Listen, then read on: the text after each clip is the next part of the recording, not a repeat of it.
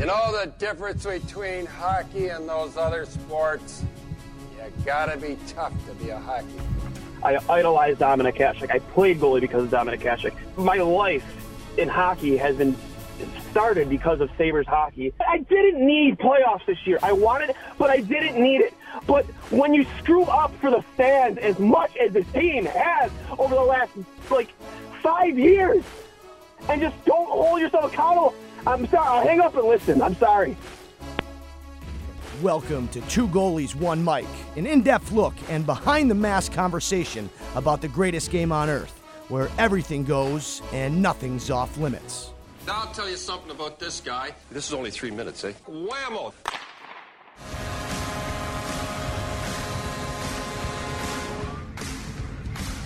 Welcome, everybody, to a more happy edition of I'll Hang Up and Listen. And in the words of Alex Tuck, woo! Or was that Ric Flair? No, I'll do a better Alex Tuck one. Woo! Love it. I absolutely love it. Little post-game routine after a big W. And Sabres run away with this one pretty early, taking a 3-0 lead, I think, in the first 5 minutes of the first period. They never looked back, never gave up the lead, winning 7-2 tonight. 5-point game, 2 goals and 3 assists from Jeff Skinner. 4-point night for Alex Tuck, a goal and 3 assists. Dahlin looked great. Samuelsson looked very comfortable in his first game back from injury. Jokiharju gets on the board with a nice feed from Alex Tuck as he curled around the backside. And I think everything went right tonight for Buffalo. And, the puck luck was there. They were going to the net. They were being aggressive in front of both nets. And maybe that is a Samuelsson effect, especially in the defensive zone. I would say, Tyson Jost looked good out there. He definitely served his purpose.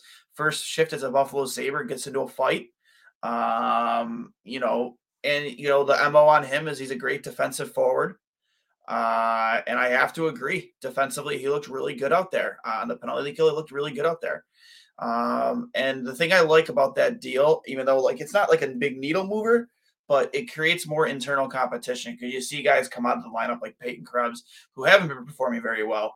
And now they're going to have to fight to get themselves back in the lineup. And, competition is the one thing that will tell you the most about a player. And if they cave under, when faced with adversity and competition, then they're not cut out for the NHL. So I think Peyton Krebs is the type of guy that will, thrive when faced with a challenge or faced with adversity. So, hopefully, he performs well enough in practice, and the next opportunity that presents himself, he sees himself back in the lineup. And they really needed this. You couldn't, stare 9 games in a row in the face and have that happen. Get that first win in what feels like 2 to 3 weeks. And now you head into 90s night, a second chance redemption for the Buffalo Sabres after they flubbed it 2 years ago. When they came out with the knockoff jerseys, misspelled jerseys, the whole 9 yards, the whole shebang. During a season under Ralph Kruger, which we'd all love to forget. But you need to get that win heading in tomorrow night back at home, a game where many of us will be in attendance to honor the goat head back there. Guys like Alex Tuck, who grew up loving this hockey team, lived next door to Tim Connolly, play street hockey wearing that jersey with Tim Connolly probably. To have an opportunity to don that jersey. I even tweeted it out earlier. I was like, if it's okay with Kyle Okposo, who isn't playing right now, let Tuck wear the C for one night. Just one night. And I don't think any guy on this team will really take that offensively. I think that would mean the world to a guy like Alex Tuck to, be able to don that jersey and wearing that letter. I think, that would mean the world to him. And why not? Again, if this locker room is mature enough and the leadership, group is strong enough, who's going to care? You're not making a final decision on who the new captain is post Kyle Okposo.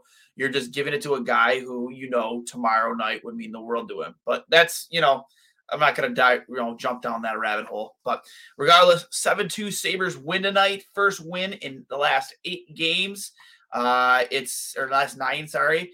A lot to talk about, a lot to jump into here. Buffalo played a very, very aggressive style of hockey tonight. They didn't allow Montreal to have much time with the puck. They pressured the D. They played very aggressively in front of both nets. They weren't puck watching. That's the biggest thing defensively, is you didn't see a ton of puck watching this time around, where guys are staring down at the puck instead of taking their man in front, tying up sticks. Because that's one of the things that was absolutely killing them, in those 8 games defensively. Is just, you were a train wreck.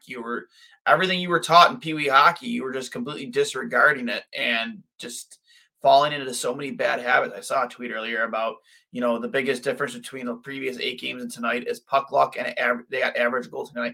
I don't think goaltending had anything to do with that 8-game losing streak at all. I mean, sure, you probably wanted a save here or there, maybe in a couple of those games, but this team was a train wreck defensively. Getting back Matthias Samuelsson in this lineup, it did make a world of difference, but the thing that scares me the most with that is that losing that guy is that much of a difference. Like, I think you need to add some depth on your blue line so that when you do lose that guy, God forbid it happens again, or it's Dahlin or Owen Power next, that you don't, turn into a train wreck on the blue line, that you can survive 1 or 2 weeks without that guy, because these guys it's an 82-game season. It's a physical season. It's an exhausting season. You can't allow the loss of one guy to determine the outcome of your year. You can't. You remember what happened with Jack Eichel? I hate saying his name on this show, but when Jack Eichel had that ankle injury before the season even started, how much it affected that season. And, it sucks. It really does. So, you have to add some depth there, in my opinion, to allow yourself to be able to, have injuries like that and still be successful to an extent. So, we're going to jump right in here. I am going to be joined by my 2 goalies, 1 Mike co-host here at some point, Johnny Cullen, making his infamous return. He would have been on here with me to start, but let me check my phone here to see if he's gotten back to me. He had a call from a goalie dad that he had to take not too long ago. So the second he's off the phone with that hockey dad, he'll be right on here with us. So with that being said, 7-2 win for the Buffalo Sabres. As I stated before, 5-point night from Jeff Skinner, easily by and far his best game performance of the season. Tage Thompson, just want to touch on him real quick. As an impressive a season as Rasmus Dahlin is having, I mean, we saw a lot, on Twitter and social media over the past couple hours. He's on pace for, close to 40 goals and over 100 points. Will that happen? I mean, maybe, who knows? It's always hard to sustain like paces like that. Like 2 weeks ago, Connor McDavid was on pace for 170 points, and now he's on pace for like 130. Like, it's very much likely to fluctuate.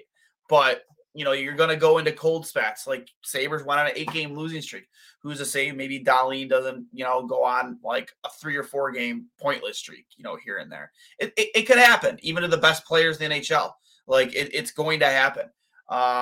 But with as good of a season as Rasmus Dahlin is, and how impressive and important to this team that he is, Tage Thompson has been the best player in the NHL, I would say, over the past 2 weeks. And I don't even think it's negotiable. And that's not me being biased. You just watch him out here. A player of his size, and you add the skill set to it. 2 years ago, we were all dogging him, myself included, for the constant toe drags through traffic, just that one extra move, not picking his head up, not using his size to his advantage. After seeing last season and how that went for him, the career year that he had, and then Kevin Adams signing him to that big extension, I wasn't worried at all, because the one thing with Tage Thompson that he discovered last season, it wasn't even just that move to the center ice position. It was the fact that you had a guy who's 6'7" finally realize he's 6'7". And when I say that, 2 years ago, this guy did not have any physicality to him. he played like he was the size of Nathan Gerbe. And it was infuriating to watch sometimes because this guy could literally just lower his shoulder and have his way with most players in this league. His hands are incredible. We've seen it even before this 38 goal campaign last year. We've seen it with him. It's just when he finally discovered how big he is and how unbelievable of a shot he has, and he put that all together last season under Don Granato. That's why when he signed that deal, I'm like, I am telling you right now, that contract is going to be a steal. It is going to be a steal, and we are going to be comparing it to Nathan MacKinnon. I guarantee you a year from now, we're going to be looking at Tage Thompson's deal and be like, that is as close to as much bang for your buck as the Nathan MacKinnon contract was as you're going to get, if not better. And it all depends on how much success they have in the postseason. If they win cup, it's really going to depend on that kind of stuff. But with that being said, he's just been unstoppable. Like these fancy moves you're seeing him make through traffic, like through multiple opponents. Like he's doing this on a nightly basis, and it's remarkable. Like I go up and down my Twitter feed, and every other hockey announcer is tweeting about Tage Thompson. It's unbelievable, man. Honest to God, like the Hart Trophy isn't always about who ends up with the most points in the league. It really isn't. It's about who is the most valuable player to their team. And right now, both Tage Thompson and Rasmus Dahlin, especially I'm not going to count my eggs before they hatch. If this team finds a way to make it to the playoffs, if they can inch their way in, how can you not talk about them as being the MVP Hart Trophy candidates? For sure, Dahlin with the Norris, because, and again, I'm not going to count my eggs before they hatch. I'm not going to put the wagons in front of the horse. But, I mean, look at how well they're playing. And when they're playing at this level, their team is winning. And that's how important they are to this team. And that's nothing against guys like Connor McDavid or Leon Draisaitl, or whoever you want to talk about in the conversation with the Hart Trophy. But these guys are playing at that level right now. They just are. Like, I hate to bring up his name again. That year we had with Jack Eichel a couple of years ago, where literally for 2 months he was the best player in the NHL. There was no doubting it. That's the type of talent you're seeing right now with both Dahlin and Tage Thompson. And it's exciting hockey to watch. Like, even when he was losing, these guys are just performing out of their minds, doing everything they can to win. And, adding 4 more points to that streak that he's on right now. And then Skinner getting now with that 5 point, he's at 19 points in 19 games. Remember when he was buried on the 4th line under Ralph Kruger? It's just unbelievable, man. Just such a fun hockey game to watch. And we got some comments already here in the peanut gallery. Paramat Pictures. I said it on Twitter before, and I'll say it again. Montreal screwed Montreal. I love it. I absolutely love it.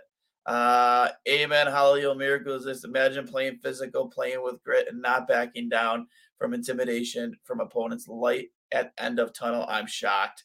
I love to hear the optimism. It's like night and day with you, Mauricio. It's fantastic. I just love it. The other night you were just all doom and gloom, and now you're like, there's light at the end of the tunnel. It's great. Krister, what a game tonight. Very aggressive, going to the net, finally playing the way they should play. Awesome watching Joe get into a fight. See you all at 90s night. We'll see you there, bud. I'll be there. If the script goes accordingly, Middlestat will become the most popular player on the team. Maybe not necessarily best, but the most entertainment. People's champ. Foley has got the phenom. I love a good wrestling analogy. Pressuring the puck, taking your man in defensive zone, plus puck luck, more defensive awareness, forechecking, driving to the net, rebounds and screens, playing with confidence and assertive. Yeah, like I said, that like leading into this, it's like everything is finally clicking. Like, it wasn't goaltending that was hurting you. It really wasn't. And it wasn't, not even just puck luck. It's just doing all of those things that you just said, Mauricio, and putting them in 60 minutes, driving to the net, protecting your own net front, forechecking, being physical. All of those things matter. It's in when you look at it through a lens, through the analytics side of things, yeah, all that information is fine and dandy, but when you're not doing the other things outside of the charts and outside of the graphs correctly enough, all that information really doesn't matter. You could have a great expected goals for of over 50%. That's fine and dandy.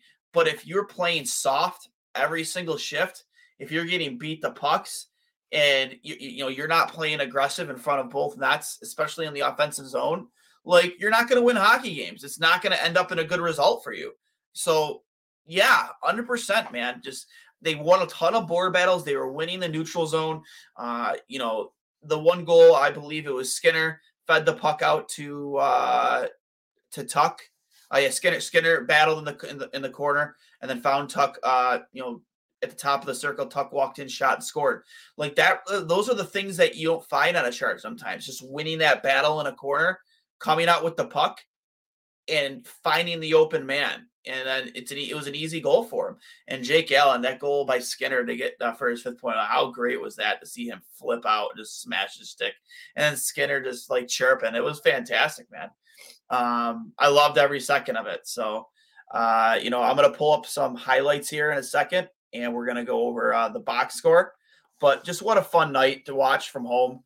Would have been great if they were playing Montreal at home here in Buffalo. So you sing their stupid soccer song to the Montreal fan in attendance. I always hate it when they come here. They say ole ole ole ole ole ole. Shut up. Stick it up your hoop. Would have loved for this to have been a home game tonight, just so we can send them home crying. But again, just a fun game to watch. Anderson comes up big a few times. And again, when you're playing that well, both offensively and defensively, yeah, you can win with average goaltending, 100%. You don't need your goalie to be Dominik Hasek back there every night. And Anderson played more than good enough to win tonight, made some very timely saves, and helps Buffalo get to 8-11. Unfortunately, still got to win 3 more to get back to 500. Hopefully that happens over the next 3 games, because I would like those vibes that we had back in the start of the season. So quick over the box score. Jeff Skinner leading the way with 2 goals and 3 assists and 5 shots on goal. Tage Thompson, a goal and 3 assists for 4 points. He had 8 shots on goal tonight. Donnelly with a goal and 2 helpers for 3 points and 2 shots on goal. Alex Tuch, a goal, 2 assists, 3 points, 3 shots on goal. Dylan Cousins with a nice with 2 apples. Vinny Hinostroza with an assist. Henry Jokiharju with a goal. JJ Paterka with a goal. I wish I'd take a quick look at his rookie campaign and see how he's shaking out right now, because I believe how many goals now is that for him? I don't know if that is counting tonight, but if that is counting tonight, he's got 4 goals and 9 assists on the season so far in 21 games. Nice start to his career, for sure. I love JJ in his game. He's gonna be he's the type of guy that I hope stays around Buffalo for a long time, because he is such a solid 200-foot hockey player. There's absolutely no denying it at all. To finish things up here at the box score, Jack Quinn with an assist. And that was just about it. Let me see here. And Craig Anderson with 29 saves on 31 shots. He improves his record. Let's see how many wins he has on the season now. Let's take a quick gander at that, because I believe if NHL.com hasn't been updated yet, which I don't think it has been, that'll put him at 4-3 on the season, and that would be his 312th win of the season, putting him at 312 and 267 for his career. And I like Andy's just been a really calming presence in the back of the net for Buffalo, right? Like he for the most part, he always makes the saves he's supposed to make. He'll bail you out with a save here and there. And I'm not sure, I haven't read too much up on the Comrie injury and how serious that is. But who knows how long we'll see UPL up here in Buffalo. But if he is up here for next in the future, I couldn't think of a better goaltender to have mentoring him on a game-to-game basis and in practice than Craig Anderson, right? They're both bigger goaltenders. I think UPL is more of a athletic butterfly goaltender, or Andy is more of like a hybrid style. Like he does play the butterfly, but he's not afraid to stand up and make a kick save and stuff like that. Like he's still got that older, because he's 41 years old. He's been around since the early 2000s. So he's played a couple different styles of goaltender as the position has evolved over the years. He's definitely, himself had to evolve and adapt. So the guy has been through a lot in this league. And again, I couldn't think of a better guy to help mentor Ukko-Pekka Luukkonen than him, man. It's just, it's been a lot of fun. There was a stat here that was kind of wild in terms of Tage Thompson's season. I'm going to see if I can find it. It might have been from Dmitry Filipovic or blah, blah, blah. Last 13 games. Yep, Dmitry Filipovic. Last 13 games for Tage Thompson. 12 goals, 11 assists, 127 shot attempts, 78 shots on goal, 35 high danger chances. And then his next bullet point is, LOL, I love this dude. This one is via me, but still feel free to reference it in your work. Listen, like, he is having a very MVP level season. Absolutely no denying it. He has been playing on another planet right now. And he's so fun to watch. 2 years ago, man, he would be pulling those toe drags, but his timing would be off. He'd be trying to do it through three players. He wouldn't be, while in the process of doing it, powering himself through the opponent with his body, lowering the shoulder. He wasn't playing with that confidence, and that confidence matters so much. Even if you're a high level, elite level player, like if you're not playing with confidence, you're not going to be able to pull the things off that he does. And he's doing this on a nightly basis, man, a nightly basis. And I just want to bring up here, so if I can bring up these highlights, and I'll share my screen with you all, because it's been something. It's been extremely fun to watch. I'll just pull up Twitter here and see if I can pull up the highlights here real quick for the two goalies on Mike handle, because we definitely, for the most part, tweeted out all the goals. So let's see here. Let's see. See if I can find it. All right. I apologize for the hang up here. Let me see. Okay, if I can find it. As you all sit here and wait for me. This is very unprofessional. I apologize. There we go. Okay, let's bring up the goals here from tonight's matchup. The 7-2 victory for the Buffalo Sabres over the Montreal Canadiens. If my Twitter account does want to agree with me here. Apparently not. That's annoying. Let's see if I can just pull it up on Google. This is come on. Where is it? For whatever reason, it doesn't want to agree with me right now. I'll keep trying to bring it up. And we're still waiting for Jonathan Cullen to report for duty here. I literally spoke to him right before we hopped on here live, and he got a phone call, and I'm still waiting for him. He's probably pooping or something. Who knows? But checking the highlights or the rest of the box score here for the Montreal Canadiens. Only 2 goals tonight, coming from fan favorite around the league, Cole Caulfield. He had a goal and 5 shots on goal. And the next goal was from Sean Monahan, 4 shots on goal.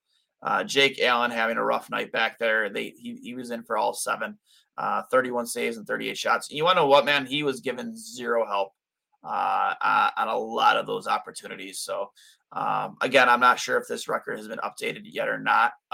They're either 8-11 or 9-11 with tonight's win. So not too sure if this has been updated or not. But yeah, I just one of the things I noticed most with this win tonight is, again, as I mentioned to start the post game, is that they pressured the puck carrier very, very, very often.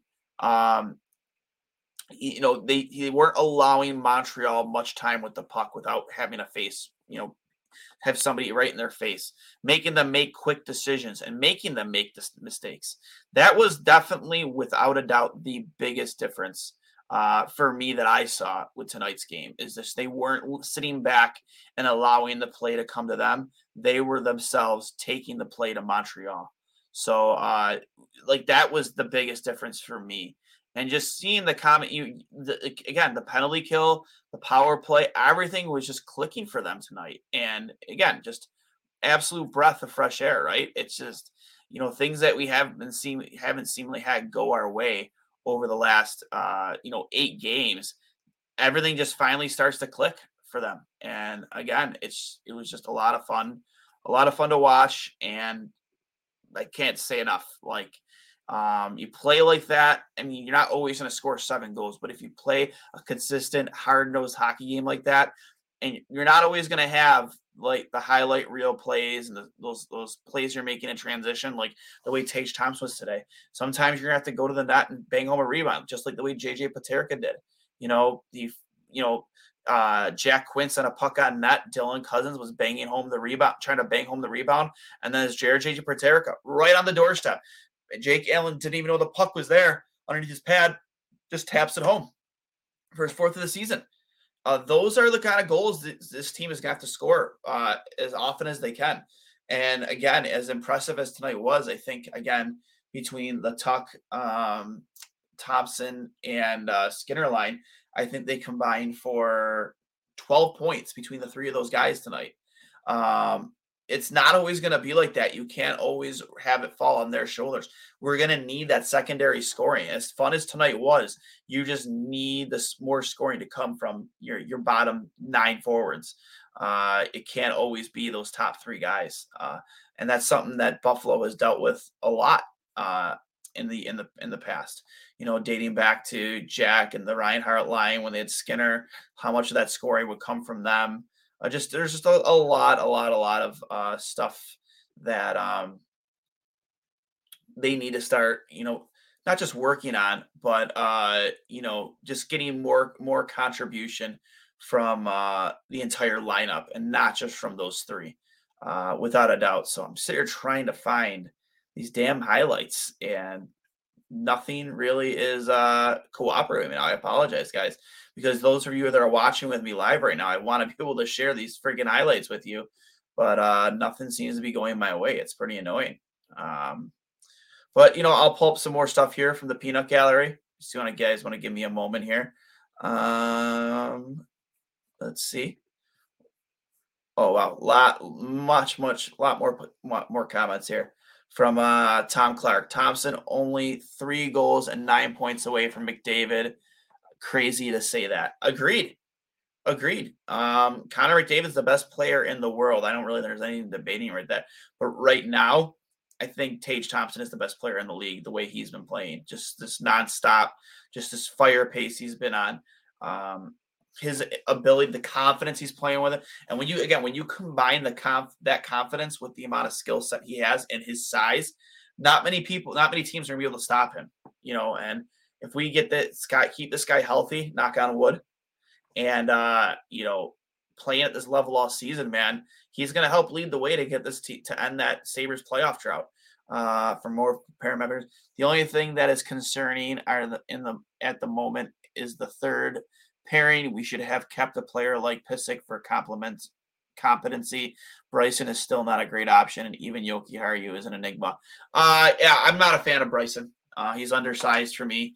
I definitely agree. A guy like Mark Pysyk, I think, still had some value to stick around. I mean, I know they loved him in the locker room last season, but I think judging from where Jacob Bryson's game is right now, and you're trying to look ahead, I mean, I just don't see him as anything more, at least on this team, as a 7th defenseman who's going to be enforced to play a bigger role right now, and I'm not a fan of it. So more from Mauricio. Anderson played well. Team responded well in front of him, 100%. And I know who this is. Skinner, 5 points tonight for Dew Monkey 2022. For Demkani, Is that your fantasy name, Dewey? I love it. Dewey Crocs, host of Across the Aisle. They always make an appearance. Always good for a laugh here and there. So thanks, bud, for stopping by. I'm still gonna try and pull these damn highlights up for you all because this is infuriating. Let's see if I can get this to load. Oh, here we go. Finally. We got some of these comments to load. Here we go.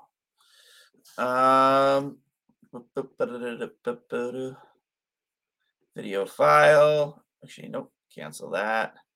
Present. Share screen. Sorry to narrate my actions here, but that's what we're doing right now. Twitter. Share it up. All right, let's go right back to the beginning. The first goal of the night, provided to you all by, I believe it was Jeff Skinner. Yeah. Oh, no, I'm sorry. That was Rasmus Dahlin. So, like, this is what I said, too, before, is you're getting a play like this out of Tage Thompson on a nightly basis. It's just insane. Dahlin trailing, Tuch just knowing he's there, the chemistry that those two especially have together as a forward to a defenseman. Great play there by Skinner. Just doesn't miss. He catches Jake Allen moving from right to left. He can't make the adjustment quick enough, and Dahlin's not missing there from there very often. Next play after that, next goal to make it 2-0, which was literally 2 goals in under a minute there for Buffalo to start the game off. Right here. The J.J. Peterka goal right here. You send the puck to the net, man. Quinn sends the puck to the net. Dylan Cousins is there, hammering away at the rebound, and then J.J. Peterka right on the doorstep. That's how you're going to have to score goals on this team if you want to keep winning hockey games. Those are the types of goals you're going to need to score. It's not always going to be about skill and finesse and scoring in transition or scoring off the rush. It's goals like this, man. Like, you know, a goal is a goal. It doesn't matter. It's a point up on the board, right? And just it may not be the prettiest thing in the world, but it ended up in the back of the net, gave you an early 2-0 lead.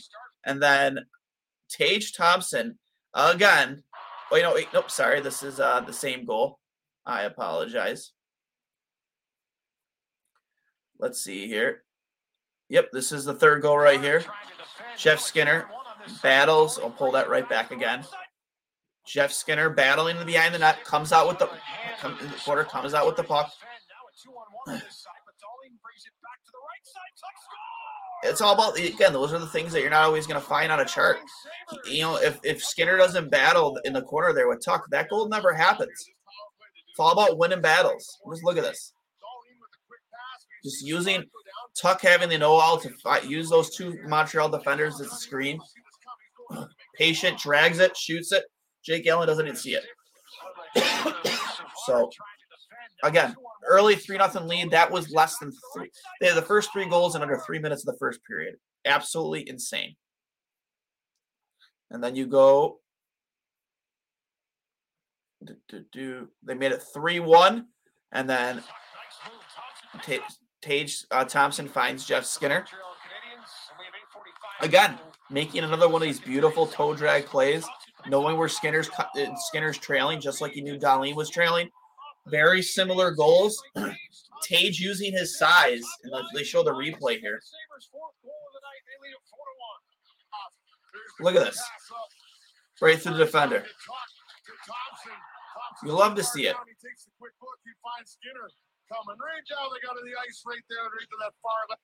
Like Tuch right here. Great drag move. Finds Tage. Tage just knowing that Jeff is trailing, and boom. It's fantastic. They're one of the top lines in the league right now. Charity tournament, if anybody's interested. There you go. The Buffalo Strong Hockey Tournament. We're raffling off 2 jerseys, one a Rasmus Dahlin goat head, and the other a reverse retro. $20 a ticket, or 3 for $50, or the barrel of booze if you're 21 years age of older. $25 a ticket or 4 for $75. Proceeds go to the families that were devastated by the Thomas Jefferson shooting last May, trying to raise some money for the families before the holiday season, relieve some of that financial burden. If anybody is interested in getting on that, please shoot me a DM and let me know at DwayneS39. We'll hook you up with some raffle tickets. Again, it's just been highlight reel after highlight reel from that line. Let's see here. Again, another goal, a goal here. Jeff Skinner weaving through traffic, finds Tage. Tage doesn't miss from there, man. It's just, you give him that type of space and time to shoot a puck. He's probably scoring 9 out of 10 times. And the time he doesn't score, it's either hitting the post or going, missing the net. So, I don't really think goalies are really all that often stopping that shot. So that being said, I'll stop sharing here because, those were the 7 goals scored by Buffalo tonight. I think I missed that Jokiharju one. But again, just that play in particular, Alex Tuch was curling around the net, realizing that he didn't have a play for a shot on net there because Allen made the move over. He threw it out to the opposite side, spotting, I'm assuming, knowing that Jokiharju was there or just hoping that there was a Buffalo player there. And Jokiharju was missed. The guy sellied real hard, was super excited to get that goal, especially how long he was out with an injury. And sometimes, with his struggles to try and get, score a goal like that, it really does. It was what made it 5-2 for them. Let's see here. There we go. Demconi, whatever, Dewey. Again, if all goes according to script, we will beat Toronto in January 9-0, and then beat Boston in March to clinch playoff spot, aka Buffalo Sabres WrestleMania. I know, right, bud? Buffalo talking proud, Bills and Sabres. Cousins can't buy a goal, including Quinn concerned. They played great tonight. The goals will come, the plays will come. We'll see what happens. And we have none other than Kid Cully himself joining us. I'm assuming from his phone. Yeah. Can you see me? Yeah, I can see you, bud. That glare is bad. How's that? You're fantastic, bud. Hey, that's great. First time on, Dwayne. Is this your first time? Is it your first or your second time? I think I may have did one, but it was quick. Yeah, I believe so. I think you might be right. So now, folks, I'm going to put $10 in our fine jar because I told Dwayne I'd be ready, and then I got a call from a goalie dad, and Dwayne, let's just say it was fucking heated. It was heated? Well, the coaches haven't sent me the schedule, so I haven't worked with them in 2 weeks, and it's not my fault, I actually showed up to Riverside last week for one of their practices. Riverside's still closed. You know what I mean? Yep. You don't think they would have told me that? Yeah, you think that would definitely be information that they would share with you, yes. Well, let's let our goalie coach know that the time we told him to be there, we're not doing that. Yeah, I know, right? So, but hey, getting back to the Sabres, awesome night. Yeah, but I just went through all the goals, showed the highlights. Tage Thompson, Jeff Skinner, Alex Tuch line combined for 12 points tonight. Dwayne, going back to the post-game show, they had 26 out of 51 shot attempts. Yep. Guys, do we all understand how abnormal that is? Tage Thompson alone had 8 shots on goal tonight. Well, I want him shooting 8 times 100%. Because 100%. What are we paying him? Dude, I think we're paying him around $7 million. What did we say when he signed that deal? Me and you both said when the cap goes up, that is going to be the biggest steal. 100%. I compared it to Nathan McKinnon's previous contract. Yeah, great point. It is, man. And there were a lot of 5 years from now, he's going to be the most underpaid player in the league. There were a lot of people freaking out about that contract and saying they overpaid him for 1 year. Here's the thing, and I said this earlier, and I'll say it to you, is that the issue with Tage Thompson up until last season, it wasn't the skill, because we always thought that the skill was there. It's just that you had a guy who was 6'7" playing like he was the size of Nathan Gerby. And first year as a center. Yep, the center thing was huge too. But as soon as you had that guy realize how big he was and how much more of an animal and how much more oversized he was. He is a physical specimen. Yeah, you know what I mean? Those guys are unicorns. You don't find guys with that skill set, with that size very often. And Dwayne, for the first time ever, do you feel like we at least won or tied the O'Reilly trade? I think they've won that trade up until Buffalo can either have some postseason success or win a cup. Because it's hard. Okay, fair. What, has Ryan O'Reilly declined? Pardon? Has Ryan O'Reilly declined since he won this Conn Smythe? He had 2 good years after that. He's good. Has he declined? Straight question. This is worse for sure. Thank you. And who put up 30 last year? Jeff Skinner put up 30. No. Part of the trade. And what's he on pace for now? 40? He's on pace for over 50 right now. I think he has 13 now. Oh, yeah, so, you get my point? Do you look at that trade differently now, guys? Yeah, it's a lot easier to swallow now that you have the main piece of that. Because at first, the main piece of that trade was the first-round pick. Which ended up being... Who was that? I can't remember who he drafted with the first-round pick. Was it Samuelson? Because it was a late pick. Remember, they won the cup? I know Ryan Johnson was a part of that trade. Yes, okay. He was the draft pick because we drafted him out of Minnesota. He was a freshman. He went there early. I think he was like 31st. Yep. Remember? Because that would have been the last pick in the first round for the Stanley Cup champion because that was Vegas's second year. Yep. And Ryan Johnson, even though he's been still at Minnesota, he might play himself into this lineup in a year or two. Well, I haven't given up on him. Have you? Well, you gotta hope he signs. That's the thing. He's got to sign. Yeah. He might pull the old Jimmy VC on us, Dwayne. Exactly. He's a guy that might want to go somewhere else, and I hope that Kevin Adams is staying on top of that because that's a valuable trade piece if push comes to shove. Because he's had himself quite a nice college career. A lot of Sabres fans are nervous about that. Guys like him and Eric Portillo, who are in their final year of college free agency, essentially. What are you doing? Can you see the old 2 goalies 1 mic logo? Yes, I do. It's gotten battered. But you know what makes me feel better about Portillo potentially walking? Devin Levi. Dude, he had a 45 save shutout against BU. Buddy, I was texting Devin. You get a good laugh. Hey, not a big deal. So I texted Devin in between the first and second period because they were doing you didn't text him in between tonight? Yeah, tonight, yes. Oh, I thought you meant in between his 45 save shutout. He's playing Boston University. Dwayne shoots him a message.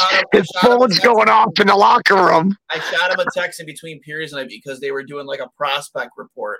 On his year so far. He had 1.89 goals against so far. I think he's 7-3 or something like that. And they cracked a joke about how he's having a worse year than last year because his goals against was a 1.5. But it was meant in all fun. It was meant in all fun. But let me ask you one thing on that. His numbers last year were otherworldly. Him and Yanov Petrus from Quinnipiac.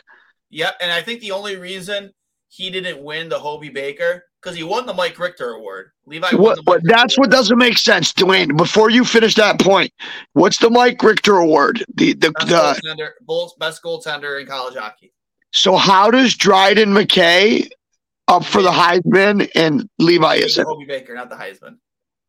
Oh my God! Find me that. Was that another $10? Yeah, it's $10 right there, bud. Hey, Reese Hadley, you're not getting any presents because Dad's fucking up on the interview. Fine Jar's growing. But yeah, Dwayne, I don't quantify it in numbers because Northeastern lost a little bit of their firepower, right? Yeah. And they're also playing in the best hockey conference You can argue that the NCHC with Denver and all those guys and Minnesota Duluth is good, but I still think Hockey East is the best conference. Do you agree? Yeah, I agree. For him to put up anything below 2 is unbelievable. 100%, I agree. Hey, Yanov Petrus, did you know he plays in the ECAC? I wasn't aware of that, no. Because my brother played at Quinnipiac, right? Yep. So the ECAC is, let's just list the teams. Hockey East is Northeastern, BC, BU, UNH, Maine, UMass Lowell, Providence. Like, do I need to keep going? No, you don't have to keep going. Now, let's go to the ECAC. Quinnipiac, RPI, St. Lawrence.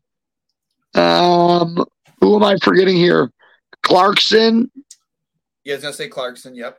Colgate's in the Ivy League. No, Colgate's in the ECAC. Cornell is Ivy League. Yeah, okay, yeah. So Colgate's in, and then there was a couple others I'm forgetting. But like the Hockey East is a big jump up from ECAC, agreed? Correct. So I look at Levi's numbers in a vacuum. He's playing against, because there's a lot of guys at BU and BC that are going to be one and dones this year. Yep. Who's that real good player on BU? What's his name? Kiefer Bellows? No. He's in the league, but he's a high pick. Yeah, 100% Kiefer Bellows is a very high pick. No, but the guy I'm talking about at BU that got drafted either this year or this coming year, he's going to be a stud. Like, he's going to play. Yeah. My point is this. I'm not going to lie to you. When you look at Levi's numbers, Dwayne, for people that are, what did you say? What is it? 148? His goals against is a 1.89 right now. That's incredible. I know. So to get back to my story before we went. Sorry. Go ahead. So I was texting him between the first and second. I shot him a picture of the graphic they had up there for him. And I said, "Get your shit together, bud." They said last year, and it was they cracked a joke. I was cracking a joke, and he goes, but I said, ... You're having an unreal. I said, you're having an unreal year, man. Keep it up. He goes, thanks, bud. He goes, thanks, man. I appreciate it. But just so you know, I don't look at my stats, so I will not be opening that picture. I thought that was funny. He doesn't pay attention to his But you not love that answer? Love that answer. Because my response was my biggest problem, I care too much about my stats. Yeah. That was actually my response. I said, bud, is like, you're a horse of a different color because I still check my men's league stats. I think you froze. Did you freeze? Yeah, Cully froze. Until we get him back up and running here. Shoot the shit. In between Piers and Devin Levi had a great answer for us. Sean is telling an inside joke. I said, "Get your shit together, bud. You're down from last year." And then I said, ... Just kidding. Unreal year, man. Keep it up. My back. And he goes, thanks. I appreciate it. But I don't look at my own stats, just so you know, so I will not be opening that. And I said, that's hilarious. You're a horse of a different color because I still check my men's league stats. And Cully will tell you too. Guys, whenever there was a shot counter on the scoreboard, it fucked with me. I might not be the only goalie. Especially if you're having a rough night, you're counting shots, hoping to get that number back up. Here's an example. Dwayne, let's just say we let in the first period, we let in a 2-on-1, a breakaway, and a backdoor rebound, right? Yeah. So 3 goals, but we only get 7 total shots. Yeah. That's a 600 save percentage and a 9 goals against, right? Now, if we finish the game and we don't let in any other goals, and we end up getting 33 shots, then it's a 900 save percentage and a 3.00. But like things can go the other way. So I would look at, just like you were talking about, if I knew I didn't have a lot of shots and letting goals, I would let that affect me. For Devin Levi to notice that, How mature of an answer is that, Dwayne? It's a great answer because it just shows that how focused and in the zone he is, right? Like you're just like you're worried about the only stat you're worried about is W's and L's. That's all you care about as a goalie. And giving your team a chance to win. Exactly. Hey, do you want to read this from Paramount Pictures? Can I? Good line they produce, however, this is where we got into trouble back in 2018, 2019. We had one line and nothing else. We need secondary scoring. 100%. Can I answer that, Dwayne? What about Jokiharju's goal? That was beautiful. Tuck realizing. What about Dahlin's goal from Paterno? Tage Thompson weaving through traffic, finds Dahlin trailing. I guess maybe that's not the right answer. The first goal we scored, Dahlin's goal. What about it? Who was on the ice with him? Tage's line. Tage, Tuck, and Skinner. Oh, that's why they were all +5. Yeah, exactly. But hey, Mattias Samuelsson tonight, first game back, and I've been making this point forever. 19 minutes and 35 seconds. Fucking guy was a +6, dude. Yep. Like, here was my biggest point. The last time we had a show, we had Samuelsson was injured, Lyubushkin was injured, and who was the third defenseman that was injured? Jokiharju was injured. So, like, my biggest thing during that losing streak was when we were playing well, we had that back end rolling with Dahlin and Power, like, dominating their pairs, right? Yep. But once those injuries happened, Dwayne, that's when the losing streak started. Yep. And you know as well as I do, when you have defensemen, like you have 3 good pairs and things are rolling, like it becomes so much easier for us goalies, right? Yep. But when you take even one guy out, like a Samuelsson, that affects Power, that affects Dahlin, that affects everybody. Domino effect, bud. Here's, and before you came out, I said this. The thing that scares me is one injury, and it's true that was one injury, because you could have survived without Lyubushkin, you could have survived without Jokiharju, but the Samuelsson injury affected you so dramatically that it essentially changed the entire character of your team. Like, Lyubushkin's been invisible, man. Before that injury, remember that before when he made that big hit? Yeah. He was playing perfect for a 5'6" defenseman, right? So, better than what our 5'6" has been. Well, to your point, you said the Samuelsson injury was the biggest one, right? Yeah, and it's just scary that. But that what happened with Samuelsson going down? If Jokiharju is healthy, I don't think we lose all those games. I think we probably lose most of them, but maybe we win 2 out of the 5, right? But when you have Samuelsson down and Jokiharju, now outside of Dahlin and Power, do you remember our D pairs? Lawrence Pilot was playing 20 minutes a game. Yep, and what's the other guy's name? Before the Samuelsson injury, I'm pretty sure he was playing with Lyubushkin on the second pairing, and that Power was Samuelsson was with Dahlin, and Power and Lyubushkin were on the second pairing. It was working. That's when Lyubushkin looked really good. But ever since he got hurt, I get your point. Who did we call up? Jacob Bryson as a second, as a seventh. Bryson. Get my point. When Bryson was in the lineup, when Jokiharju and Samuelsson were out, and Pilot was in, didn't it look like a completely different team? Yep. They weren't playing physical. Windshield wiper sticks in front of the net, puck watching. Not tying guys up, being soft in front. I think that's the biggest thing, no? The big thing was puck watching. Well, and just soft plays through the middle, right? Bad gaps, not winning battles in the corner. And here's my one point. I'll kick it to you. Dwayne, you know how in the defensive zone, the goalie, the 2 defensemen in the center are responsible for everything below the dots? Correct. When you change the chemistry in your pairs, okay, and with the centers, how much does that affect your ability to not fuck up in the D zone? Oh, it changes it dramatically. It when you don't have that chemistry and don't have that consistency, like everything that you've built up to that point is just out the fucking window.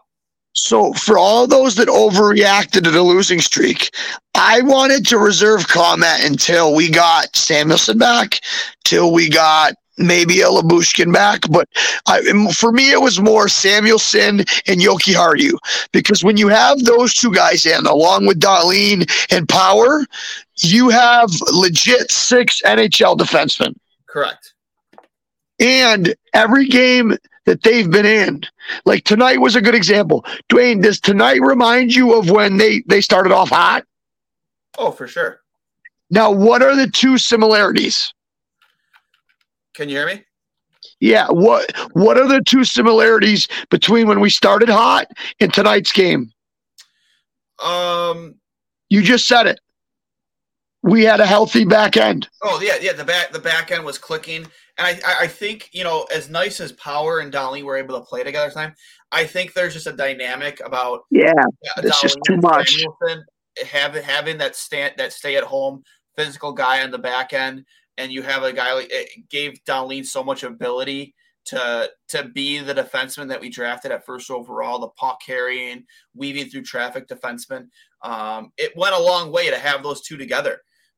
It was just a fun pairing to watch because they complemented each other so well. And when you didn't have that, you were forced into a situation where the losing streak was getting bigger and bigger, and you had to force yourself to have put Power with Dahlin to try and, you know, salvage some type of consistency on your front line. It really affected your ability throughout the lineup. You know, it sucks. And it's that trickle-down effect, Dwayne, that I'm sorry to interrupt you before. That was the point I was trying to make. And you know as well as I do as a goalie, when you take two pieces out, and they're not even, it doesn't have to be your Power or your Dahlin, but when you take their partners out, now they're playing with different guys, and they're not at their best. And Granato and Ellis asked way too much of them, which when you're playing, Dahlin and Power play about 22 to 23 minutes a night, right? Yep. When those guys were hurt, they were playing 25, 26. Like, I know that doesn't seem like a lot to the listeners, but you know as well as I do, those extra 4 minutes and in their minds and Power and Dahlin's minds, knowing that they have to do more because they don't have their normal partners, like that's a lot, and that'll take their game down. I lost you there for a second, bud. My point was, when those guys went out, Yoki Hardy and Samuelson, when you ask Dahlin and Power now to carry more of the weight, that's going to affect their game negatively. Agreed? Oh, absolutely. It's going to definitely it's going to kill their game. So I guess that was my point. I didn't want to overreact. Obviously, losing 7 sucks, but I wanted to see how we looked when we got back healthy, and I thought we played great tonight. Now, Dwayne, you saw the game. I missed the first period. I'm watching it right now. It's 2-0, 8 with a minute in. When did Jost fight? Jost fought, I believe it was between the second. Oh, right now. It's going right now. Do you guys want to see it? I showed the highlights earlier. Oh yeah, there it is. There's the fight. And it wasn't an exciting fight, but still, it's a good way for a kid like him. Oh fuck yeah, dude! Your first shift as a Buffalo Sabre, dude. He won that fight too. Get loose, get loose, get loose, get loose. Throw lefts. Yep. That's a good fight, man. That's a great fight. That's a great fight. I missed that. I'm sorry. I wanted to show that. Wayne, you're going into a locker room. You just got traded. You missed out. You were a first-round pick of the Colorado Avalanche, right? Yep. You got traded right before they won the Stanley Cup. You saw his comments about how he didn't watch the Stanley Cup last year because he felt like he was missing out, right? Yeah, I mean that would absolutely grind my gears if I was in his situation. The other thing, when he got interviewed after the trade, he mentioned in Minnesota, it felt like he was walking on eggshells along with the whole team. Do you know what he meant by that? Because I do. I'm sorry, I lost you again. When he got interviewed, when he got traded here, he said when he went from Colorado to Minnesota, it felt like everybody in Minnesota was walking on eggshells. All the players. Oh yeah. What does that mean? Explain to our audience. That means for me, as a player, when you're always walking on eggshells, you're just afraid to make mistakes. You're not playing. Ripping the stick too tight. Exactly. Kind of like before, Jack Quinn finally got himself on the board. He was definitely gripping. Same thing. Peyton Krebs has been gripping his stick quite a bit. He didn't play tonight. He was the odd man out to get Jost in the lineup. But I like that because what does Jost do in his first appearance? It creates internal competition. It gives you the and I think I just saw Tuck's goal. Sorry, I just saw Tuck's third goal. It tells you a lot about a player. It does. How when a player faced with adversity because of that internal competition, does he thrive under the pressure? Does he thrive when faced with adversity, or does he cave? It tells you a lot about hockey. I think Peyton Krebs is definitely the type of guy that will, especially with how much the culture has shifted with this team. He's definitely a kid that will thrive and get himself back in this lineup. It's just, who's the next guy that's going to come out and when will that opportunity come? Because, but that healthy competition is awesome. Hey, really quick, the 3-0 goal, which I think is a huge goal, because what's the most dangerous lead in hockey? 3-goal lead or 2-goal lead? No, sorry. 2-goal lead, yes. So Tuck's goal happened at 17:40. The shift after Jost's fight. Do you think that's an accident? No. Jost comes in, first shift as a Sabre, does well in his fight. 30 seconds later, Tuck gets the puck at the top, shoots through a double screen. We're up 3-0. I don't know. For me, before you came on, not to that exact extent, but those types of things. It's the game inside the game within the game that a chart or a graph can't read, and that stuff does go a long way. The nerds can make fun of it all they want, but that is a situation that does help the overall how the rest of that game might transpire. To have a guy like that who's willing to go in there, be passionate enough to go in there and drop the gloves and on a new team with a bunch of guys that he hasn't played with before. That's but how much respect does that earn you in the locker room, Dwayne? A lot. And like you said, like we talked about, he being traded away from Colorado right before they win a cup, things not working out in Minnesota, like I said, walking on eggshells. You want to come in night one and make an impact. And if you're not going to do it in the score sheet, I mean, that's one hell of a great one great way to do it is do it by having himself a little bit of a tilly. So right after we scored at the 17-minute mark, so we're 3 minutes into the game, it's 3-1. Montreal just scored. Caulfield scored on that 1T. I don't love that goal from Craig Anderson, but let's just go back a second. If Jost doesn't get into that fight and we don't score that Tuck goal to make it 3-0, now it's 2-1. You know what I mean? Now this is a completely different game. And it goes back, Dwayne. It's 3-1. The next goal happens a little bit later in the game, but instead of making it 3-2, like when you're in a 3-1 game, that's the like we talked about. The most dangerous lead is 2 goals. The Sabres are up 3-1. Correct. Instead of letting them get back in the game, we scored the next goal to make it 4-1. Do you remember? Yeah, and that's again I remember watching and they scored that third goal. It's like, oh God, please no, because you can totally see. Especially with how the previous 8 games went, you can totally see this team kind of, caving a little bit and start getting on their heels, trying to just protect that 2-goal lead. But instead, man, they took the play to them. I think the biggest difference between tonight, outside of having a healthy Samuelson back, is how aggressive they were taking the play to Montreal. What about the penalty kill? Yeah, they didn't allow. Even on the penalty kill, they didn't allow 6%. Montreal puck carrier a lot of time and space. So Dwayne, right after they just made it 3-1, that's when Dahlin flipped it out of play. Montreal's on the power play right now, a minute after they scored. Yep.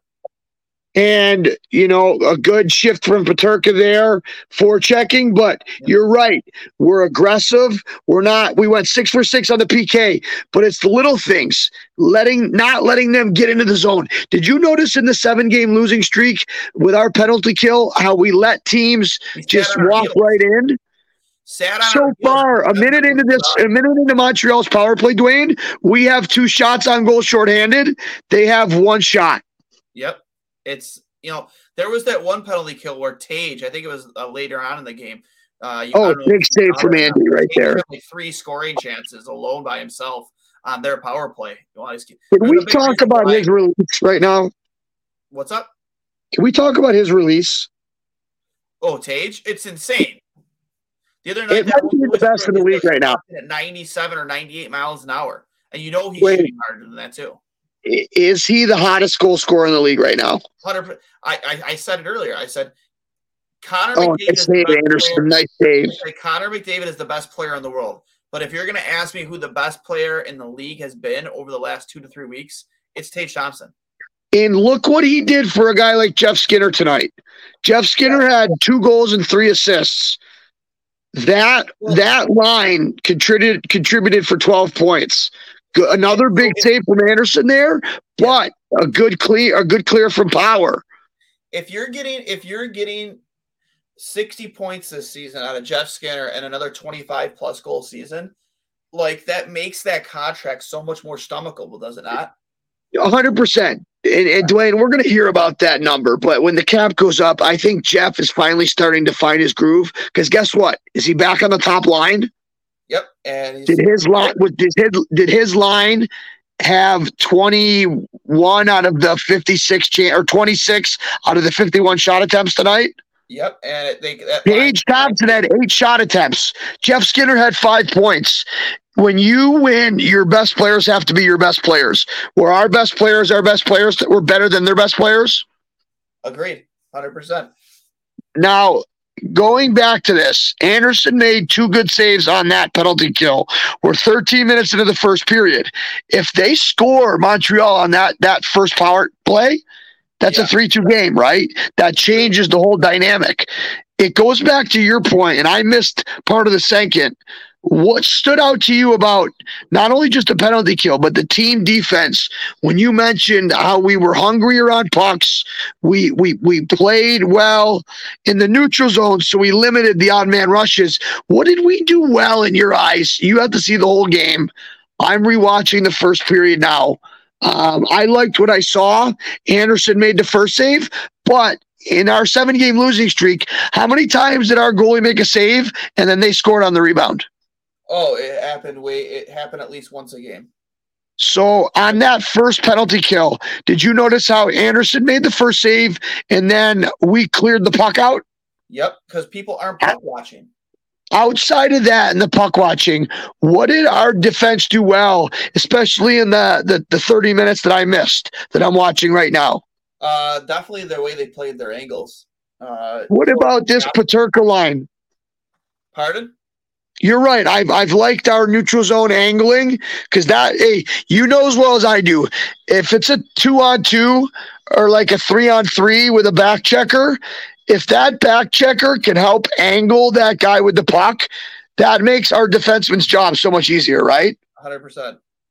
In our losing streak, did it feel like we were kind of messy and slow in the neutral zone with that? Yeah, we were losing all battles in the neutral zone. There wasn't even battles in the neutral zone. They were entering our side of the ice like at will. Couple clicks for Greg McComb here. His comment is shout out to the fans that never stop believing. Dwayne, one of Rick Jenneret's best calls. I think it was in the playoffs. Do you believe? Do you remember what I'm talking about? How did it go? Do you believe? Now do you believe? This team is good. Scary good. Scary good. We're not there yet, but no, Greg, couple clicks for Greg there. That's a great comment. Oh, for sure. There was a lot of guys that were shitting on this team. And Dwayne, like you mentioned, I think it had a lot to do with the injuries on the back end. Yep. Because when we have those 6 guys healthy, that's when we were winning, right? Agreed. Tonight, did we have those 6 guys healthy? We did. Oh my God, Tage Thompson is Jesus Christ right now. He's so good. Dude, talk about his goal at the end. That one-timer. Mm-hmm.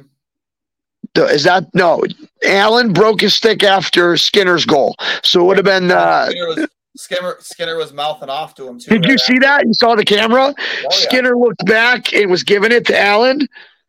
Yep, I love What do you think he said? What do you think he said? I have Because no idea. it looked to me like he said, "Feel it, you fucking losers." What do you think he said? Take a guess. Something along the lines of that. Look at the scoreboard. Something along that. What would you have said? Oh yeah, hey, fucking -5 for you tonight, buddy. Right. Did you know that line was all like +4, +5? Yep. Now, the question we had about the secondary scoring, listen, when you look at the teams that have won, like Chicago when they won, okay? Yep. LA when they won. Yep. Their cups. Boston when they won. What's the one common thing they all had? Their top lines. So with Chicago, it was Hossa, Kane, and Saad, or like Toes, Saad. You know what I mean? And LA, it was Kopitar, Richards, Carter, right? Last year for Colorado, who was it? It was Landeskog, McKinnon, and what was it? Rantanen? Yeah, Mikko Rantanen. Yep. So, like, do you see my point? When your top line, going back to that other comment, when your top line has 26 shot attempts and they combine for 12 points, are you going to lose in this league? No, you're not going to lose very often. Nope. Unless your goalie gives up 8 goals. Yeah, so looking forward, Dwayne. You literally have to have ECHL level goaltending in the NHL to be able to lose. So you're saying Cully and the pipes. Wait, we got another one from Greg. Samuelson helped get everyone back in their rightful spots, but I want to talk about Tyson Jost. If it hasn't been talked about yet, that dude brought the grit and set the tone for the game.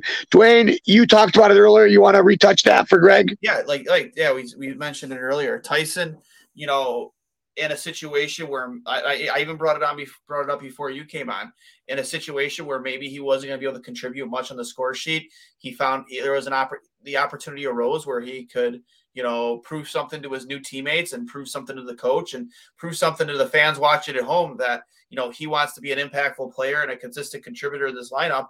He dropped the gloves and held his own, and it was a decent fight and got the team fired up. It was 2-0. Did he win the fight? What's up? Did he win the fight? Oh, for sure. Yeah, 100%. Now, when you come into a new locker room, especially a locker room where you got guys like Quinn and Krebs in the press box, I think that healthy competition is huge, right? Yeah, I agreed. With Yost coming in, people forget he was a 4th overall pick. Or seventh overall. Yeah, I say it wasn't 4th. But he was a high top 10 pick. Correct.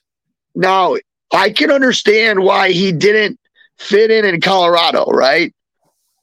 They have a wealth of forwards, yes or no? I'm sorry, what? Colorado, do they have a ton of good forwards? Oh, yeah, yeah. So is it Tyson Yost expendable? Oh, for sure. So he talked about his time in Minnesota being on eggshells, him coming out and fighting. Like, I know there's people that hate fighting, but like, I've gotten traded 3 times, Dwayne. And although I couldn't fight as a goalie, I remember having guys get traded in. And even if they weren't fighters, if they fought for us that first, not only did he do it the first shift, but if they fought for us that first weekend, instant respect. Do you know what I'm talking about? Yeah, you go out there and you throw hands for the boys. Yeah, you get. But what does that do to the boys? What does that say to the rest of the locker room, Dwayne? That you can trust me to go walk down an alley with you. You know what I mean? Like, I got your back. And he's a guy you want to go to war with, right? Exactly. Now, what have we been missing a little bit the past 8 years? That exact thing. And you don't need a heavyweight. You don't. Listen, outside of Ryan Reeves and Delorier, there's not many heavyweights, right? Like Keegan Colasar. Yeah, he's a heavy too. But that's 3 guys in the league, right? Yep. You don't need a heavyweight. But if you have guys willing to stick up for each other, How much does that affect the locker room? Oh, it affects it immensely. It definitely helps there be a shift in culture in the positive direction. But the thing is, you don't even have to, Cully. You don't even have to go out there and fight. Just play with the edge. Right. I just think it's great that he did it his first shift in the Sabres uniform. Like, I love that. I'm not discounting fighting. There's a place for. I don't want Jost to fight 10 times. Yeah. I just love that he did it to set the tone, to say to Thompson, to say to Dahlin, to say to this team, Johnny Granato, hey guys, I'm going to fucking go to war for you. I'll fight. I'll hit. I'll block shots. Yep. I'll kill penalties. Now, is that enough to keep him in the lineup right now? I mean, they got their first win in 9 games. For me, Bob Boughner, my best coach, him and DJ Smith, if we were on a losing skid and then we won a game, we almost always kept that same lineup for the next game. And they should. You agree? 100%. They should. You go with what works. Tomorrow night, I wonder, with it being 90s night, do they give Andy the start? I liked his game tonight. You saw the whole thing. There was a close call there with about 8 minutes left. You remember that tip in front that hit his skate? Yeah. You break down Andy's game for me. Right? You saw the whole thing. I didn't see him get much work in the third. I think for the most part, I wouldn't say he had an easy night, but he saw a lot of the pucks. Didn't have to deal with much in the screen. There was some action in front of him where he had to make a couple big saves, but for the most part, routine saves, and which he made except for that one goal. I think that one beat him. Yeah, I didn't like that one. I saw the highlight. But you know what? Yeah, you still played more than good enough for the boys to win. And, Dwayne, this is the Montreal's second power play. 6 minutes left in the first, right? Yep. He just made 2 big saves, and our penalty kill's been aggressive. Good play there on the wall from who's 18? Is that Lyubushkin? 16? No, not 48. 46 is Lyubushkin. No, who's a single digit? Who's in the tens? What defenseman is that? That's Jokiharju. So Jokiharju made a good play there. Jokiharju's number 10, yeah. Okay, now we're on the penalty kill. Dahlin and Power. Power wins his battle, turns, and fires it down the ice. Like, we go back to when they were bad. Was our penalty kill bad during that losing streak? Oh, it's terrible. Did we go 6 for 6 tonight? Yes, we did. Did we do well on our power play? Yeah, I think we scored twice in the power play. So in Windsor, we had a couple quotes. We said, win every shift, be on the D side of the puck. Okay. Best players got to be our best players. Yep. Which they were. But most importantly, win the special teams. If you go back to the Sabres losing streak, we lost the special teams every game. Agreed. So I know we don't have a ton of time left, but any unsung heroes that, I think Alex Tuch, that pass to Jokiharju, did you see how excited Jokiharju was? Oh, because it's a big monkey off his back, man. He knows he's been struggling, and then to get back from the injury, he was struggling before the injury. And Great answer. To get back from injury and get that goal, it was an important goal too because it put him back up by 3, I believe. And it was a 4-2 game. It was a huge goal. That made it. And so it was 4-2, right? Yeah, and it made it 5-2. Yeah, the same idea we were just talking about. If Montreal scores right here to make it 3-2, if they score that next goal, it's 4-3, and that's happened in the losing streak. We lost games like that, right? Yep. Tuch goes behind the net. Jokiharju drops down back door. A great play from Tuch to get it over to him. But just to see Jokiharju's celebration, to get that monkey throwing it off his back. Can you see that? Jokiharju threw that bitch off his back. And he's back in the lineup. How important is that for his confidence? And just what a good play from Tuch. Yep. It's extremely important, especially for a guy like him who, again, to get him going. Doesn't matter where he's playing in the bottom 2 pairs, whether it's don't care. It doesn't matter as he gets, because he's coming back from injury, right? He might not be able to play 20 minutes yet, but we got a solid 18 minutes out of him tonight. Yes? 100%. Yep. Now, Samuelson, how many games is this? Is this his first game back or second? It's his first game back. He played 23 minutes, bro. Yep. And so when people chirp his contract, Dwayne, this is the shit I point to. This guy in his first game back was a plus fucking 5 in 23 minutes. Correct. 4 block shots. I bet you if you look at his Corsi, it's fucking in the high 50s.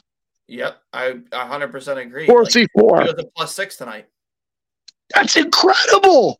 His first game back. You know how hard it is as a goalie coming back for your first game? Also nice when you're playing on a pairing with Dahlin. But that's my point. Yeah. I think that makes Dahlin better.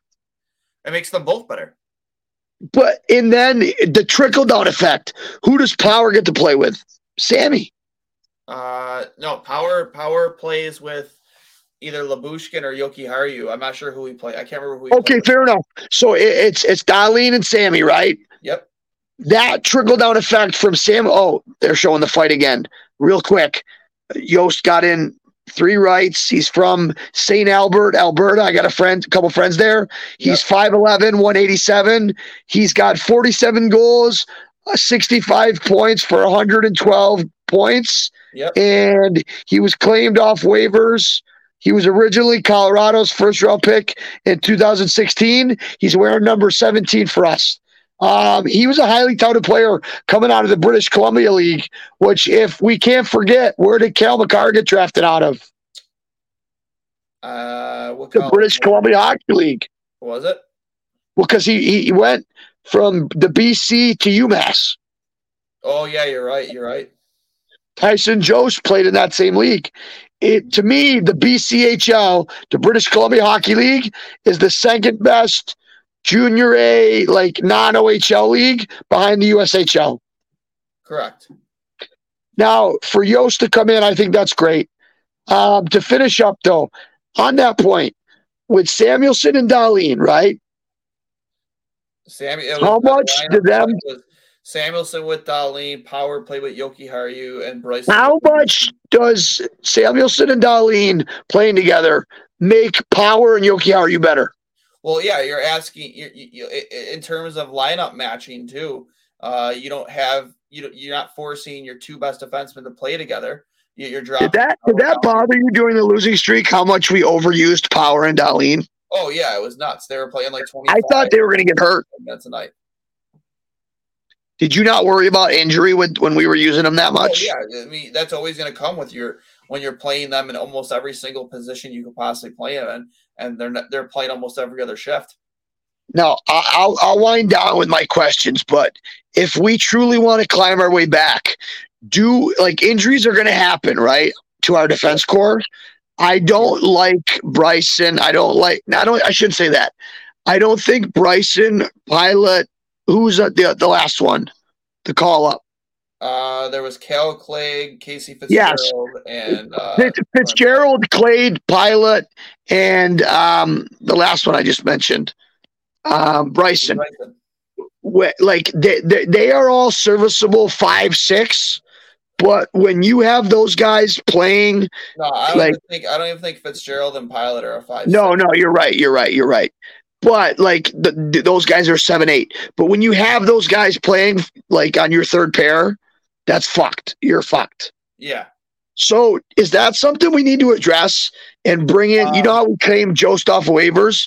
If another defenseman becomes available, or even a trade where we give up like a 3rd or a 4th round pick to get somebody that is better than those 4 guys, that's better than Fitzgerald, that's better than Pilot, or just as good, if not better than Pilot or Bryson, should we upgrade so we have that extra guy in case one of the top 4 goes down?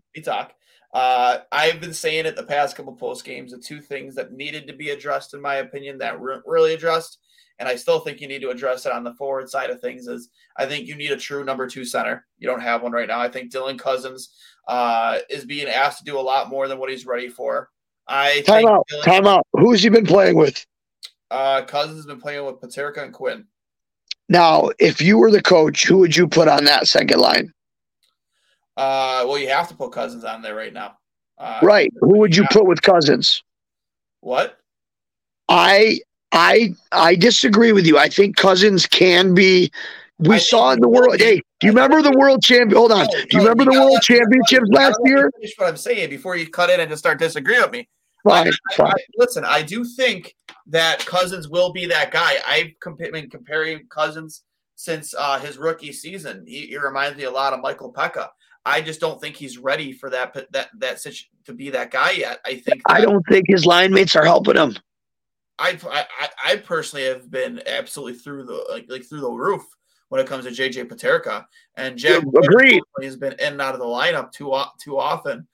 Who's the other guy? I mean, it's been a mixture maybe between Hinostroza or Olofsson. There's been a lot of line mix. Listen, I love Dylan Cousins. I think that maybe Kevin Adams was a little snake bitten with maybe how the Eric Stahl thing went and how he never really wanted to be here to begin with.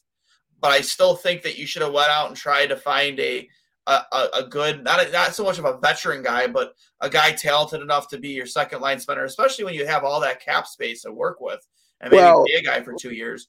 Can I ask you something now? What's up?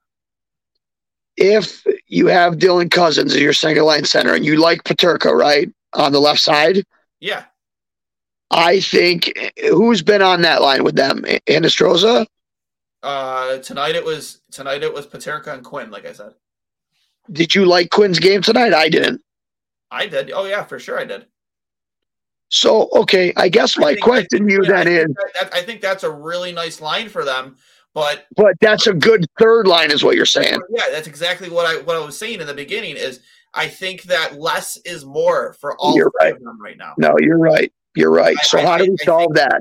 I think that you're asking them to do a lot. I think, for a guy like Cousins, I'd like to see him more in a second power play role, some penalty kill time, and then your third line guy 5 time. I just think that this team would have benefited a lot from an Eric Stahl move, but a guy that wants to play here. Not a guy. So off the top of your head, anybody pop out to you? I'm not talking about their availability, but give me an example. Like a Malkin or like Malkin would have cost you a lot, but you had. I know. I'm dreaming there, but realistically, like a JT Miller type player. That's a good one. Center. He's your first line center in Vancouver now, but is Bo Horvat a center or is Brock Boeser? So Bo Horvat plays both. They mix Horvat, JT Miller, and Pettersson around, right? One of those three are going to be a cap casualty. I don't think it's going to take on JT Miller's contract, but I definitely think it's going to be Brock Boeser or it's going to be Bo Horvat. So I would love to get JT Miller because playing against him and Tom Wilson were the two toughest guys playing against because they were so good in front of the net. Yeah. So, Dwayne, I guess my question to you is, if we do go out and bring in a good second-line center, which demotes Cousins down to the third-line center, where does that put Middlestat and Quinn and Krebs and all them? Well, I think you still keep if things are still clicking with between Cousins, Paterka, and Quinn. That's your third line right there. And so, tell me, what's our second line? In your perfect world, after the trade deadline, if the players on this team are as stay put, I think with that you probably have. I mean, I like Hinostroza. I do. I think he's an energy guy. I think he brings a lot. But he's a fourth line guy, yes or no? Is he a fourth line guy? On other teams, yes. On our team, no. Where does he fit? Normally,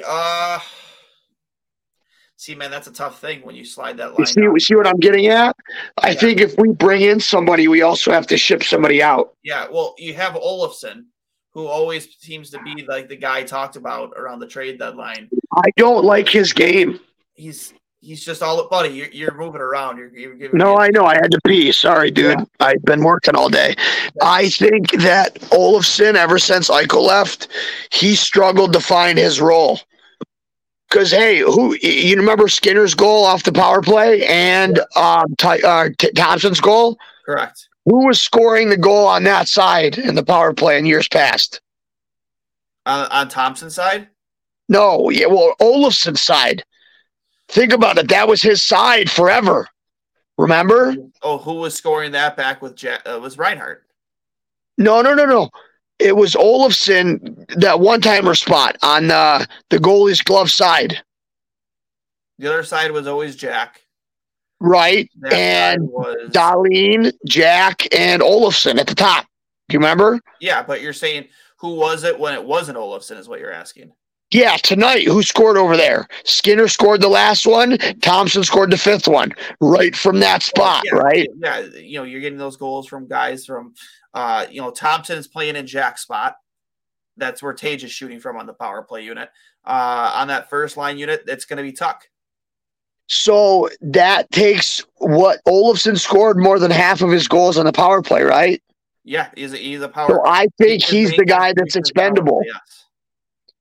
Is he the guy that we trade for our second line center? He could be. I think off the top of your head, who would be perfect outside of the Vancouver thing? Anything else come to your mind? You got to find teams that are up against it with the cap. I mean, you think about that. You think about teams like, it's always Tampa's in that conversation. Florida is right up against it with the cap. Toronto is always up against it, but they're not going to make an in-division. They're not going to make a deal with us. What about a team that's underperforming? Like, who's at the bottom of the Pacific? San Jose is playing really well right now. So, like, who's like Anaheim? Does Anaheim have any centers that you like? I'm sure they do. Are you on your computer? I can't look it up because I'm on my phone and it takes me out. That's why I left the show earlier. I thought I could like minimize the screen and still be on, but yeah. I mean, at center in Anaheim, you have like Carrick, Derek Grant. Wait, what about the Kings? Because what about the Kings? The Kings? Because they have Byfield. They have a bunch of young guys. I would love to see Iafallo come home. He just signed an extension, though, with them. Yeah, it doesn't matter. We're going to have cap space, Dwayne. And what is Olofsson making right now? 5? Olofsson's making either 4 or 5, maybe 4.5. Yeah, dude, Iafallo's deal isn't as big as you think it is. I think he's only making like 4.8. I think that's an underpaid player. At center, they got Anderson Dolan, another Anderson, Philip Deneau. Dude, hey, Philip Deneau. Hey, you remember Montreal's cup run? Deneau? You remember Deneau on Montreal's cup run 2 years ago? He was huge for them. Do you think we could snag him? I mean, if, the stars have to align there and they have to be willing to do business. But when you look at LA's, like, they have so many young centers that haven't been able to crack. The thing is, I like Philip Deneau. He's having a decent season with LA, 15 points in 21 games. He's a +6. I think that's the type of guy, though, that you would want as your second line center. I agree. And I think that's what I was trying to get out of you. I put you in a bad spot without giving you ahead of time. But I agree with you now that I've gotten that answer out of you. I just think who's going to be the guy on the way out? I think right now for me it's Olofsson. It could be Casey Middlestat. Who do you think, if you're a general manager, if you're out in LA, who's more valuable, Middlestat, who's been shit on and been inconsistent, or a guy like Olofsson? Olofsson, he's going to score goals, but their cap numbers match up better, right? Yeah, and I think, here's the thing: Casey isn't getting paid a lot. I think this past 5 games have probably been some of Casey's best, even though they've been losing. But but where is he playing right now? He's on the 4th line, is he not? He's playing on the 3rd line. The things that drive me nuts about Casey Middlestat is how soft he is on the puck. He gets Well, knocked. how about you mentioned today, what did we do really good in a neutral zone? Our forwards angled so Yep. our D had help, right? Yep. Does it not bother you how lazy Middlestat gets in the neutral zone defensively? Yeah. He plays timid, if that makes any sense. No, it makes perfect sense. Dwayne, you said it best. He plays soft. Yeah, he's a soft I player. just don't think we'll get the return back that for Middlestat that we would get for Olofsson. I think if there's one player that with this new group, you bring in Yost, you bring in Quinn, you bring in Krebs, all these guys, and remember Matt Savoy coming in next year, right? Because I think Yuri Kulik is going to try and make this roster next season. Who? Yuri Kulik. Oh, I love his game. Yeah. Oh my God. Have you seen some of his highlights? Where's he playing? Sweden? NHL release, man. I got to see him at development camp. The kid's unreal. Oh my God. Remember you called me after development and you said, Cully, this guy was the Sabres' best draft pick? Because I know we didn't get much of Savoy. I think he was hurt, but no, but dude, we got him in the second round. No, the last pick of the first. It was the pick we got from Florida. Remember? Repeat that.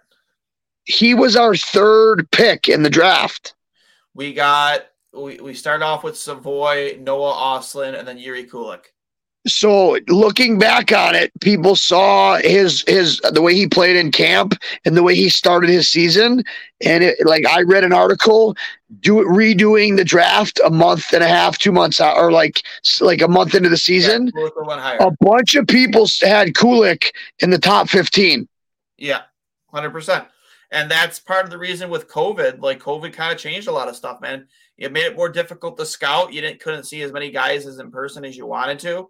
And some guys fell on draft boards. So look at a guy like Tyson Kozak, who fell to the later rounds. He's been performing. Great example. Yeah. So, just to wrap things up here, bud, because we're pushing 2 hours. Yeah. No. Hey, thank you for letting me join. I'm sorry I was long-winded. You're good, great talk, though, Dwayne. Thanks for having me on. But yeah, it's great to see them finally get that, get a win underneath their belt after 8 straight losses. Going into 90s night tomorrow, I hope we see Andy again because I highly doubt UPL had a pad set up ready for 90s night. What are you doing?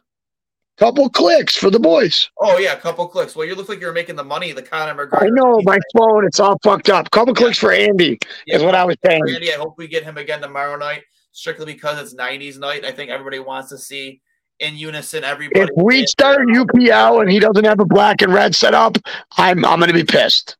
Yeah, well, no, Andy does. No, Andy does. Comrie does. UPL, I don't know. I highly doubt UPL does. That's my point. If we start UPL on the first black and red night, I'm going to freak the fuck out. Yeah. So for non-goalies, Dwayne, can you explain why that's important? Well, UPL was, I'm not even sure if he was born the last time they wore. Well, he was definitely born the last time they wore the goat head. It was 06. He's never seen them play in the goat head, though. Yeah, he's never seen them play in the goat head. But it's pretty cool story is that Andy has his son design all of his equipment. And dude, how cool was that article? Yeah, his son designed. Especially after what's his wife's name? What's up? What's Andy's wife's name? Nicole. She was the cancer survivor. After what she went through and how that article when they talked about him designing the gear, how cool is that? That's so cool, yeah. Keep going. But no, I definitely want to see. I'm excited to be there tomorrow night. Excited to bring back the goat head jersey. Maybe I'll take it off the wall here and wear that and don that one. We'll see. But 2 years ago when that whole thing happened on the radio, them screwing up that night was a big reason why that phone call happened. So not often you get a second chance at redemption. And let's hope they knock it out of the park tomorrow night. Because all right, my closing thoughts. You know how you chirp me for bringing up the OHL memories? I don't do that as often. No. Time out. You know how sometimes I get carried away? Yeah. I'm chirping you right there for bringing up your call. But no, you're absolutely right. That was a huge part of it. And I think it woke up some people in the organization. So a couple clicks for you. In finishing for me, thank you for having me on. I really appreciate it. Now that high school season's starting, I'm going to be able to do a little bit more. I know me and you talked about that off the air, but we're going to have some more regular shows coming out. Thanks for bearing with me, folks. Dwayne, always a pleasure. Go Sabres, baby. Absolutely. Again, this has been another edition of I'll Hang Up and Listen. Hosted most of the time by me, but Johnny Cullen kind of got a little carried away tonight. St. Mary's hockey, repping right there. But hey, and I just got the job coaching Frontiers varsity team. Yeah, had a great time tonight, Cole. I love you, Dwayne. Great commentary, great breakdown, great show. Great, thank you. Get ready for 90s night tomorrow. Gonna be a great time. You want to try to do something when you get home? What's up? Do you want to try to do something when you get home? Tomorrow night? Yeah. We can try and make that happen. Because I put the kids to bed by 10. You'll be home after that, right? Yeah. We can talk about it tomorrow if you want. All right, let's plan on that. I had a bunch of fun tonight. And hey, to all the listeners, apologies. I went through about a 3-week sickness. I had to make up a ton of stuff. My apologies that I haven't been as consistent. Dwayne could have kicked me off the show. He's done a great job at keeping this thing afloat. And I want you to know I truly appreciate that, Dwayne, not giving up on me and giving me a chance to get back in here. So much love, brother. I loved your analysis tonight. Thought you were bang on. Real quick, your 3 stars for tonight, and then we'll end it. I don't know how you don't give Jeff Skinner the first star. Second star, 5 points. I think I'm going right up and down the lineup. That first line, I think I'm going. Did you watch the post-game show? Are you copying Marty? No, I don't even watch. I don't watch those. No, but hey, you're right. How do you turn down a line that contributed 12 points? They gave you 12 points tonight between the three of them. So I think you go right down that line. Skinner, Tuck, third star, or Skinner, Tage, and Tuck. 1, 2, 3. All right, can I give you mine? Let's hear it. I got Skinner number 1. I got Thompson number 2, and I got Tyson Jost number 3. Strictly for getting the boys going. Yep. But there's a lot of honorable mentions. Dwayne, before our show tomorrow, let's take a look at possible. I like your idea.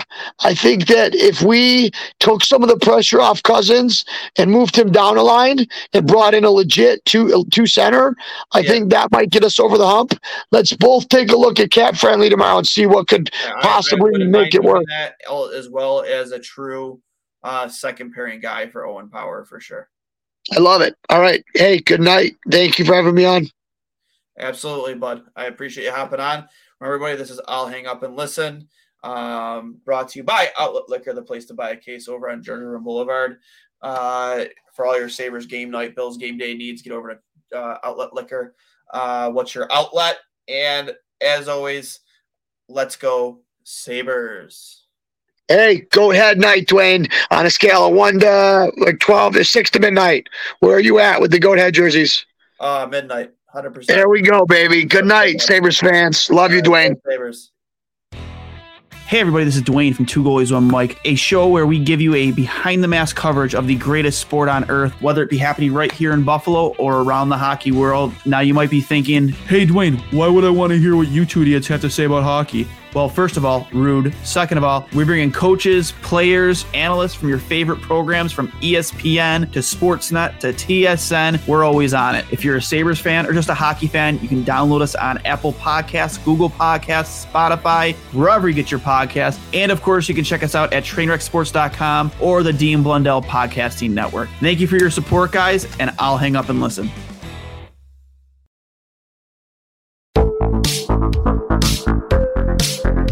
Hi, I'm Connie Thiessen, the host of Broadcast Dialogue, the podcast. We focus on Canada and the challenges facing Canadian radio and TV, as well as highlighting those moving the industry forward from podcasting and streaming to new broadcast tech.